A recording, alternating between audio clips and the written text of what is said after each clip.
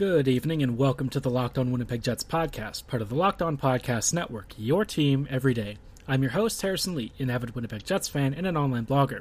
You can follow me on Twitter at HOLivingLoco and follow the podcast Twitter at LO_WinnipegJets. Tonight's episode is brought to you by RockAuto.com. Amazing selection, reliably low prices, all the parts your car will ever need. Visit RockAuto.com and tell them Locked On sent you. On tonight's episode, we are going to be catching up on the NHL's return to play plan because it appears that they have finalized and ratified something with the CBA and the Players Association. So I think we're pretty much good to go with a plan that is actually quite surprising and robust. I actually was very impressed given what we've seen from a lot of other professional sports leagues and whatnot. And we'll go through some of the key points and kind of go through what might actually be a potential benefit or a downside to whatever each of these options is. Because I think that everyone accepts to some degree, no matter what the NHL does, there is inherent risk, and you're not going to be able to avoid COVID forever. Following that, I wanted to kind of do a double-sided coin here. We started off a brief little series over the weekend talking about hockey's greatest villains. But what are, some of the more liked and respected players in the NHL? Who is the guy that people can't really hate?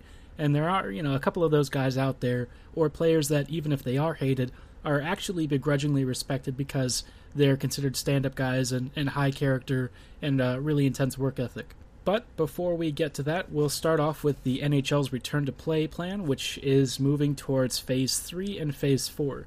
Phase 3 is the training camp stage, and this one is actually where I think you're going to see the most risk of infection, especially early on, because a lot of the guys are coming back from wherever it is that they're living or staying, which means that they've had more public contact in recent times. The NHL is aware of this, and so what they're requesting is that, first off, players can actually opt out of the season with the next couple of days if they want to.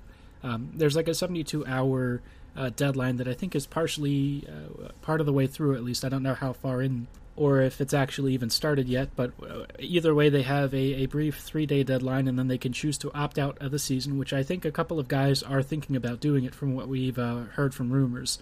They're also using social distancing off the ice, which I think is going to be a little bit harder for the NHL to regulate. They're frankly going to need guys to be more disciplined, and I think that the teams probably need to impose some kind of punishment if they find out players have in fact been in nightclubs or hanging out with folks or in the public in a way that would endanger their teammates and staff.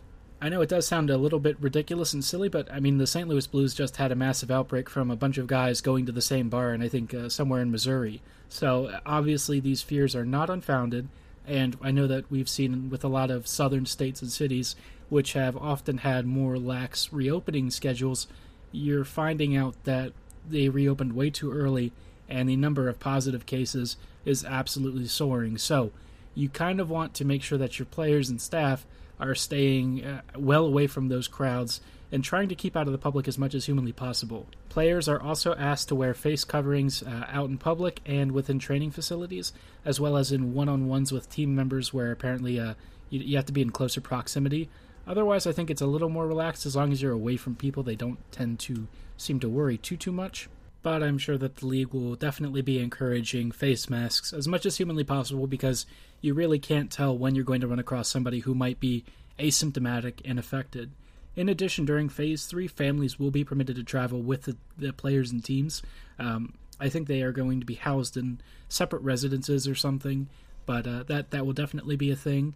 But I think the more important points that kind of come out of this, aside from keeping families together and ensuring that guys have a good mental health situation and not splitting these groups apart, is to also make sure that the player health, especially during the ongoing training camps that are going to be happening soon, is up to speed. So prior to the start of training camps, I believe, before you head on over to the, training facilities, you're going to have a 48-hour period where you'll be tested, and then those results are going to come back, and they have a couple of different procedures. So once you've been tested and you're negative, then you're allowed to go, although I think they do a couple of different rounds of this test.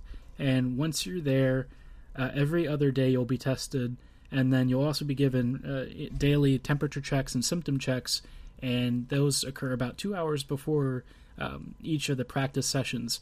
And I think the idea is that, ultimately they can't really limit every single infection case, but they can try and spot as many of the early signs as possible. Anyone who does test positive has to test negative twice following that, and those tests are, again, I think, done daily. And then if you have been infected, you have to have a minimum of 10 days in self-isolation, and then you have to be clear of symptoms, as well as, I think, a couple of negative tests for more than 3 days. Generally speaking, I think that this plan looks pretty okay. I think given what you have to do in hockey, there are some things that you can't really avoid. And the first one is it's going to be full contact no matter what. So I think that is fine, and I don't mind that. I also like that they are going to be doing daily testing, though I do think that there probably has to be a discussion, especially down the road, with how a lot of pro sports teams are able to get all of these testing kits when we're dealing with protectional gear shortages, especially in U.S. and North American hospitals and in other hospitals around the world. It is, at least morally speaking, a little bit questionable to me that all these sports teams, which I get it, and I think the NHL is doing nothing wrong here in the sense that they're doing what they can to protect their players and staff, so that's fine. I just mean, I think broadly speaking, I am a little bit troubled that pro sports has had easier access to medical equipment for testing and stuff versus actual field medics and nursing staffs and doctors and other surgeons who are really facing a shortage of equipment right now. So it's just kind of, I don't know, it's a little bit odd to me. But that aside, I think that the Phase 3 plan looks pretty good. It makes a lot of sense. Yes, there is going to be risk for infection, and you're not going to be able to avoid that because hockey players are going to be traveling. They will be coming into contact with the public. I don't know how often that's going to be, but it'll probably be frequent enough where I think the NHL will have a couple of positive cases at least. But if they're hell-bent on doing this whole plan, then I think that this is probably the safest way for them to at least start things. And they still have, I believe, an exit clause if things really go to pot and they really can't avoid shutting it down. Hopefully it doesn't get to that point because I think there are a lot of other situations and consequences that would emerge out of that beyond just no hockey. But I think for what we expect from the NHL and compared to other pro sports leagues, the NHL is doing a pretty good job. Just as the NHL is trying to game plan and strategize for the COVID infection crisis, so too are you probably game planning how to maintain your vehicle, especially during quarantine. Most of us are unable to go out as frequently as we like to, especially to auto parts stores and repair shops, and even when we do, they might not even have what we need in stock because there's a high demand for just about everything right now. If you're looking for a safer and more convenient option, then check out RockAuto.com. RockAuto.com is a family-run business with over 20 years of automotive industry experience. Their intuitive, easy-to-use website allows you to filter for everything, including car type, year, make, model, and price range for the parts, so you can always keep track of what you want to spend for each part. They have everything from engine control modules to floor mats for when you spill barbecue sauce in that hard-to-reach spot down on the floor. No matter what car part you're looking for, RockAuto.com charges everyone the same price, whether you're an amateur DIYer or an experienced automotive mechanic. Head on over to RockAuto.com, and if you make a purchase, be sure to use the How Did We Do box and fill in Locked On so they know we sent you. Amazing selection, reliably low prices, all the parts your car will ever need. Visit RockAuto.com. Phase 4 of the COVID plan for the NHL is a little bit more complicated in some respects because you are now entering a more public-facing area. Phase 3 is mostly occurring on team training grounds and club-owned facilities. So the ability of clubs to control what goes on and off the ice and around it is certainly a lot more tightly monitored. But here, what we're dealing with is what the NHL is going to call 2 safe zones. And these hub cities are going to be basically stationed in Toronto and Edmonton. The NHL has drawn up some kind of a map of some sort for each city where players are going to be allowed to have housing, some sort of food options, and training facilities, the arenas themselves, and other areas that they have indicated as part of this so-called secure zone. They are heavily limiting who is allowed to enter and leave this zone. Like players, for instance, are not allowed to leave except under very specific conditions, most of it medical related. Anyone who leaves the premises of the safe zone unauthorized is likely to face a 14-day quarantine or an outright ban from Phase 4. So obviously it behooves players to behave and keep to themselves for the most part. Staff that are going to be around are also going to be going through the same sorts of tests and restrictions that the players and staff are, in that they are all to be wearing masks and essentially go through the same sorts of testing and daily screening that all of the players and staff have to go through as well. The NHL is also trying to limit just how many people are in each zone, and what they're going to do is each team is allowed 52 people, including players and goalies, and that caps it out at 624 team members in each city. They're also asking players and staff not to congregate in groups of more than 10 to avoid any sort of communal transmission, and of course anyone who does actually test positive for the virus is going to have to go through the same Phase 3 isolation and quarantine procedures that they did previously. Families are going to be mostly restricted until the conference finals and Stanley Cup finals, which I think are going to occur somewhere around September to October. It's hard to say at this point. But as far as the players and staff are concerned, they have to go through a 7-day self-isolation quarantine procedure and testing procedure before they're actually allowed to enter the safe zone. 7 days probably could have been extended a little bit, but I assume that because the training camps and the start to the season are going to be a little bit closer, they might be anticipating that the number of positive tests and changes should be relatively low. That said, I do think that if they're going to do this whole process, they should probably do screening in between, because I don't know how long it is between the end of training camps and the beginning of the postseason picture. I thought it said it was going to be about 6 weeks in between, but I'm not 100% sure. If it is 6 weeks, so then they definitely need to do routine testing in between then, just because obviously things can change very quickly and players might come down with it.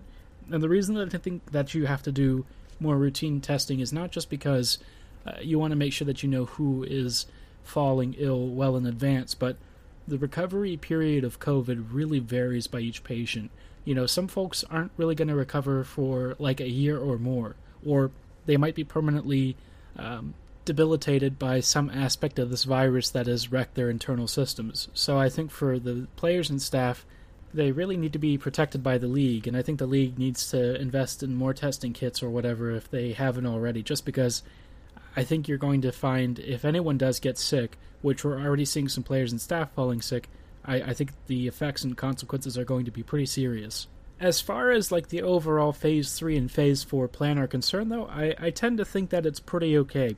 I'm looking at this whole situation and I think, if the NHL, again, is serious about doing this, then for the most part they are doing a decent job of, I guess, mitigating as many risks as possible. It's definitely not perfect, and I think there are certainly gaps that you can criticize them for, but as far as a fairly comprehensive and cohesive approach to COVID isolation and trying to keep guys away from the public as much as humanly possible, this plan looks presentable. Again, I tend to think that a lot of the risk for infection is going to be coming during that training camp period, because that's when the guys are going to have a little bit more leeway and freedom to move about, and they will have to, of course, go through several rounds of testing, but there may be some infections that come in before then that maybe they weren't aware of. The testing kits, though they are fairly accurate, still will have some false reports once in a while, or false positives or negatives as well. So we have to be careful about that, and something that's obviously a risk that kind of comes with the territory,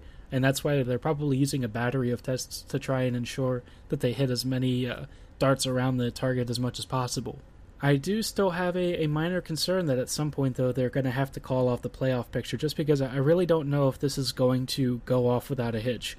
Inevitably, I think everything has drawbacks, and there are certain things that you cannot forecast or expect and anticipate. And I think right now we're already seeing in Edmonton, there was a hospital that had a really bad COVID outbreak where a number of patients died. That's obviously a fairly isolated and an extreme example as far as I'm concerned, but I think it gives you an idea that things can change very quickly, and Edmonton was just selected as one of the hub cities because it was considered one of the safer areas and territories. The NHL is going to have to be flexible about this, especially going forward, and I think that privately they're probably worried that they are going to have to cancel the season at some point. Let's hope it doesn't get to that and that everyone stays healthy, but I think we know that life occasionally has a way of throwing us a few monkey wrenches. Before I kick off our so-called quote-unquote heroes of hockey, I forgot to mention a couple of key points about a new hiring by the New Jersey Devils. And this is actually kind of sort of Jets related because a former rival head coach has joined the Devils organization, and that is newly appointed head coach Lindy Ruff. The first takeaway is that as far as coaching impact is concerned, I just sort of shrug. He had a couple of good seasons with the Dallas Stars, but since then I don't really know if he's actually been particularly useful in any of the organizations that he's been serving in. This isn't to say that he can't be effective for the New Jersey Devils, and I think over Alain Nesreddine, I think he'd probably be an upgrade, but beyond that, I don't really know if he's going to be significantly better than some of the other options out there. I mean, Gerard Gallant still doesn't have a job. I mean, sure, the Vegas Golden Knights were still good when he was fired, but I mean, Gallant might be a legitimately good option for a young and kind of, I guess, mishmashed Devils roster, because you look at their lineups and pairings and there's just not a whole lot there to work with, but Gallant might be able to get a little bit more juice out of it than most of the other head coaches. It also just reminds you that, generally speaking, the NHL doesn't really hire too many new coaches from external sources, which, to a point, I do understand. I think that what a lot of people don't realize is you tend to like guys within the league that have experience coaching at this level and working with these players in a level of familiarity. What I kind of feel like that tends to breed, though, is complacency and acceptance of a certain standard, and that standard is just mediocre. The problem with this whole old boys club is that you'd never really elect to bring in new and fresh blood, which means you're getting the same guys who didn't work somewhere else over and over again, and these guys keep getting chances time and time again, which is kind of funny because a lot of them, if you continue to put together a resume that's not all that impressive, you wouldn't get hired in other professions. I'm not saying that the NHL should go look to these really obscure, smaller European leagues or something and just bring over whoever sounds really smart and intelligent, but be willing to explore whether or not they might be a useful tactical advisor and go from there and see if maybe, just maybe, they have what it takes to be a higher level of NHL coach, because obviously the European games can be very messy and they're not necessarily on par with the NHL, but they might be able to, if you bring those coaches over, some of those guys might be able to acclimate to the North American game a bit quickly and eventually show enough experience and natural coaching aptitude to take an elevated position. Beyond that, I just don't really understand why the Devils ended up going with Ruff over somebody like Gallant, but that's a story for another time, I suppose. To kick off our hockey celebrated heroes list, we're going to start with just one tonight since we only have a few minutes left, but I thought you would probably enjoy this one because it is somebody that I think across the board no one in the world seems to hate except for Mike Hoffman's girlfriend, and this is Erik Karlsson. Erik Karlsson is one of the most universally beloved players that I've ever seen in the NHL. And I think that for a lot of fans, Karlsson is very exciting. He is a dynamic, creative, and really skilled skater who can do all of these crazy things while twirling a mustache that looks like somebody's caricatured evil villain mustache or like a Western saloon mustache. He's like the only person who can pull that off legitimately and not get made fun of. And I feel like it's just because it's Erik Karlsson.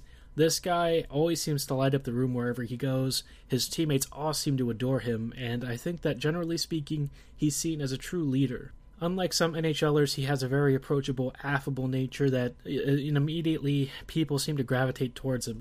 Some NHLers tend to be a little bit more reserved and a little bit placid when you take them out of their comfort zones and maybe start asking them a few lines of questioning that are a bit more involved and serious. And obviously, I think that Karlsson is kind of a unique personality type, especially for the sort of culture that hockey tends to breed into players. But all that said, I think that he is a really singular person and a really singular talent. He kind of, in a lot of ways, was, I think, the prototype for one of the more modern defensemen.